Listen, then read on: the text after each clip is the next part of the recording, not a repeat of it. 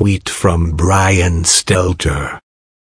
The bottom line ATT and Michael Cohen. He was Trump's fixer and real estate dealmaker. So what did he know about antitrust law and telecom industry regulation?